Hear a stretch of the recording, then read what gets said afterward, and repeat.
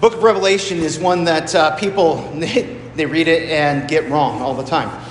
They're like, oh, it's a secret code to figure out what's happening in the end. Well, the end has pretty much been ever since Jesus ascended into heaven and when he comes again. So, yeah, we're living in the end times. Guess what? We have been for 2,000 years. And even though Jesus says, I'm coming soon, it's pretty clear he's got a pretty different definition of what soon means. And that's okay. He's God, after all. And we continue to put our trust in him, and he continues to work out our salvation. But the thing that people really get wrong about Revelation is they see it as this book of these terrifying images, and so therefore it's scary, and keep it on arm's length. But in truth, it is a book of comfort. It is a book of comfort for God's people who are going through difficult times, who are going through times of confusion, going through times of not understanding what's going on in the world, going through times of persecution, going through times of trial and suffering. And so John has these various visions, and guess what happens at the end of each of them? Jesus wins. In fact, if I was going to summarize the whole book of Revelation in 2 words, that would be them. Jesus wins. And over again, the message is, when you're in this life, things are going to be difficult, and we're going to struggle, and we're going to have difficult times. But in the end, Jesus comes again. The dead are raised. Injustice is set right. And the victory is given to God's people. And that is the vision that we read, that Aaron read for us from the book of Revelation just this morning. It's a picture of being there and seeing the heavenly celebration, the heavenly worship gathered around God's throne, where people worship him, not like we're worshiping him, where, God is here. Jesus promised to be with us, right? Right? Okay, just want to make sure. But we can't see him. But there we see him seated on the throne. We see Jesus, the Lamb, gathered with the Father in this mystical, amazing connection. And the Spirit is there at work, calling and gathering his people into this glorious worship. And John records what he saw, and he puts it this way. He says, after this I looked, and behold, a multitude that no one could number, from every nation, from all tribes and peoples and languages, standing before the throne and before the Lamb. That's Jesus.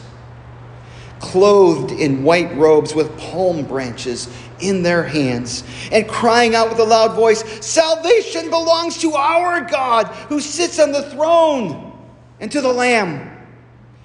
And all the angels were standing around the throne and around the elders and the 4 living creatures, and they fell on their faces before the throne and worshipped God, saying, Amen. Blessing and glory and wisdom and thanksgiving and honor and power and might be to our God forever and ever. Amen.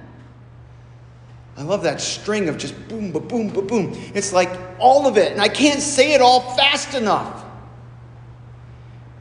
And then John says, one of the elders, one of these saints who had gone before him in the faith, standing around the altar, addressed me, saying, who are these, clothed in white robes?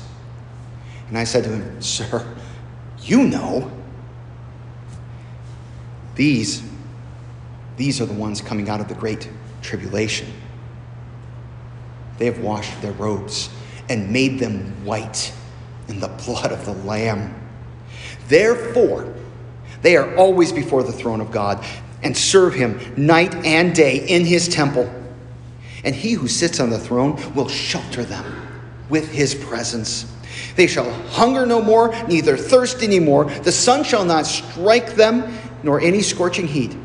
For the Lamb in the midst of the throne will be their shepherd, and he will guide them to springs of living water, and God will wipe away every tear from their eyes.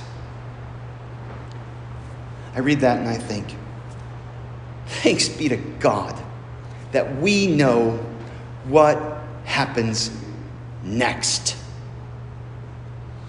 Thanks be to God that he has made known to us what happens after we come out of the great tribulation. That's code for life.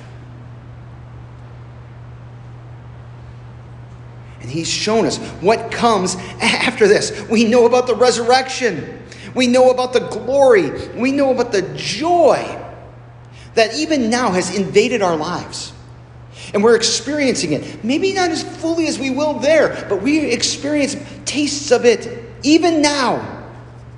And Jesus says the kingdom of heaven is here. That this kingdom of God's grace is at work in our lives even now. And not only is it at work in our lives, but it's at work through our lives so that other people can come into this kingdom. They can be gathered in God's grace and salvation. And that gives us courage. It gives us hope and peace. And that's important. Because even though we know what happens next, we know there's some stuff that's going to happen between here and there. And if you've been around in this world for a while, you know that what happens between here and there ain't always that nice. There's a lot of sorrow and grief and fear. You know, he speaks about hunger and thirst. We still have that in our world. He says there's no more scorching heat. And I would go so far as to say there'll be no more frigid cold. And the last tear gets wiped away from our eyes. But there's something that happens before that, isn't there? And what usually happens before that is we die. Psalm 116, verse 15 says, "Precious in the sight of the Lord is the death of his saints." That word saints, it just means holy ones. It means those who have been forgiven in Christ, those who are reconciled to God through his grace and forgiveness. That word precious, that is an interesting word in the text because it can mean weighty. You know, it is the sense of, you know, something that's valuable, has weight to it. And the idea is that when any of us die in Christ, that's an important moment. It's an important moment for us to be able to go home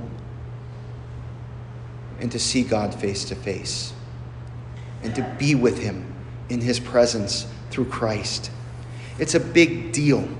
When we follow our good shepherd through the valley of the shadow of death into that eternal glory that he's prepared for us, into that everlasting life.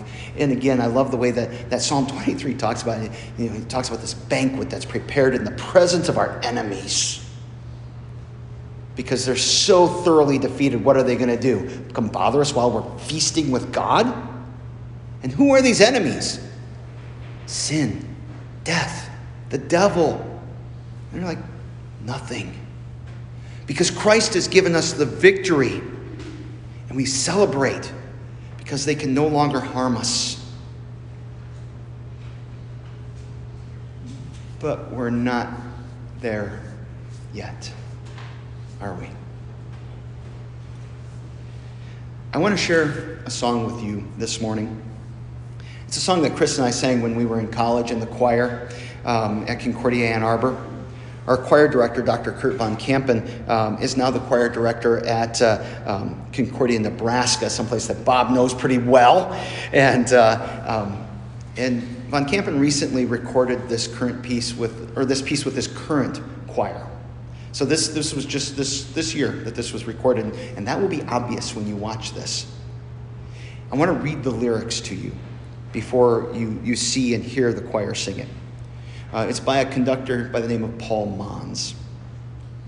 Peace be to you, and grace from him who freed us from our sin, who loved us all and shed his blood, that we might saved be. Sing holy, holy to our Lord, the Lord Almighty God, who was and is to come. Sing holy, holy Lord. Rejoice in heaven, all ye that dwell therein. Rejoice on earth, ye saints below. For Christ is coming soon. For Christ is coming soon. E'en so, Lord Jesus, quickly come, and night shall be no more. They need no light, nor lamp, nor sun, for Christ will be there all.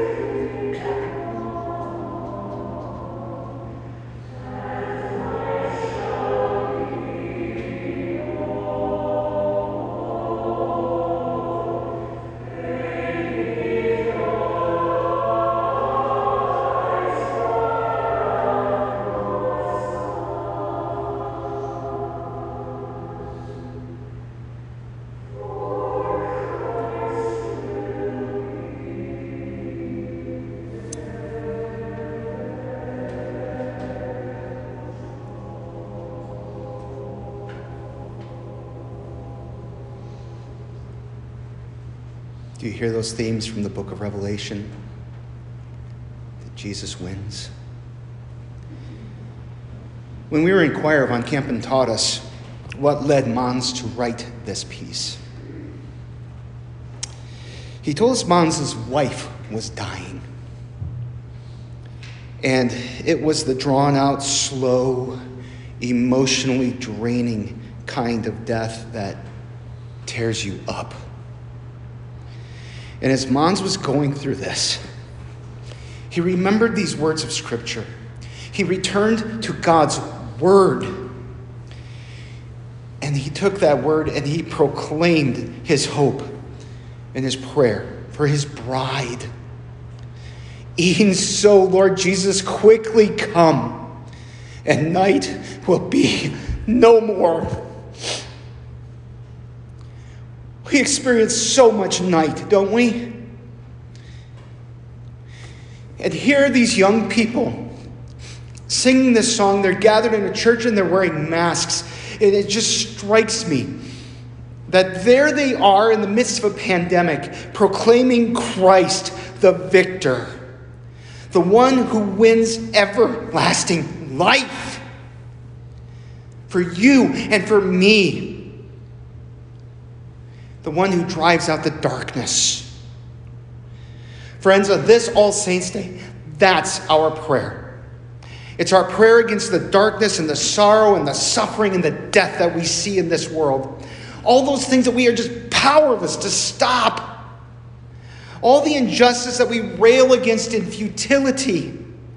All the fear that would, if it could, rob us of our faith. And we cry out, Lord Jesus, quickly come. Dispel the darkness with the radiance of your presence. Peace be to you and grace from him who freed us from our sin, who loved us all and shed his blood that we might saved be, who shed his blood for you, so that you will be saved through faith in him. Let that salvation, let that hope of victory, let that certainty that Jesus is coming make you bold in this life, even as you look ahead to the next life. Let that joy that you have in Christ lead you in your worship and your response of awe. Sing, holy, holy to our Lord, the Lord Almighty God, who was and is to come. The one who chose you to rescue you because of his love. Rejoice, for Christ is coming. So we can face the worst that this world offers, even death, with gracious certainty. Our lives and deaths are no small things in God's eyes. We are precious to him. So live. Live. Live as his people. Live by his grace. Live in his hope. And when you die, as so many of our loved ones have, we will be welcomed. You will be welcomed into that heavenly worship. And we will gather in tears of hope here. You'll be there.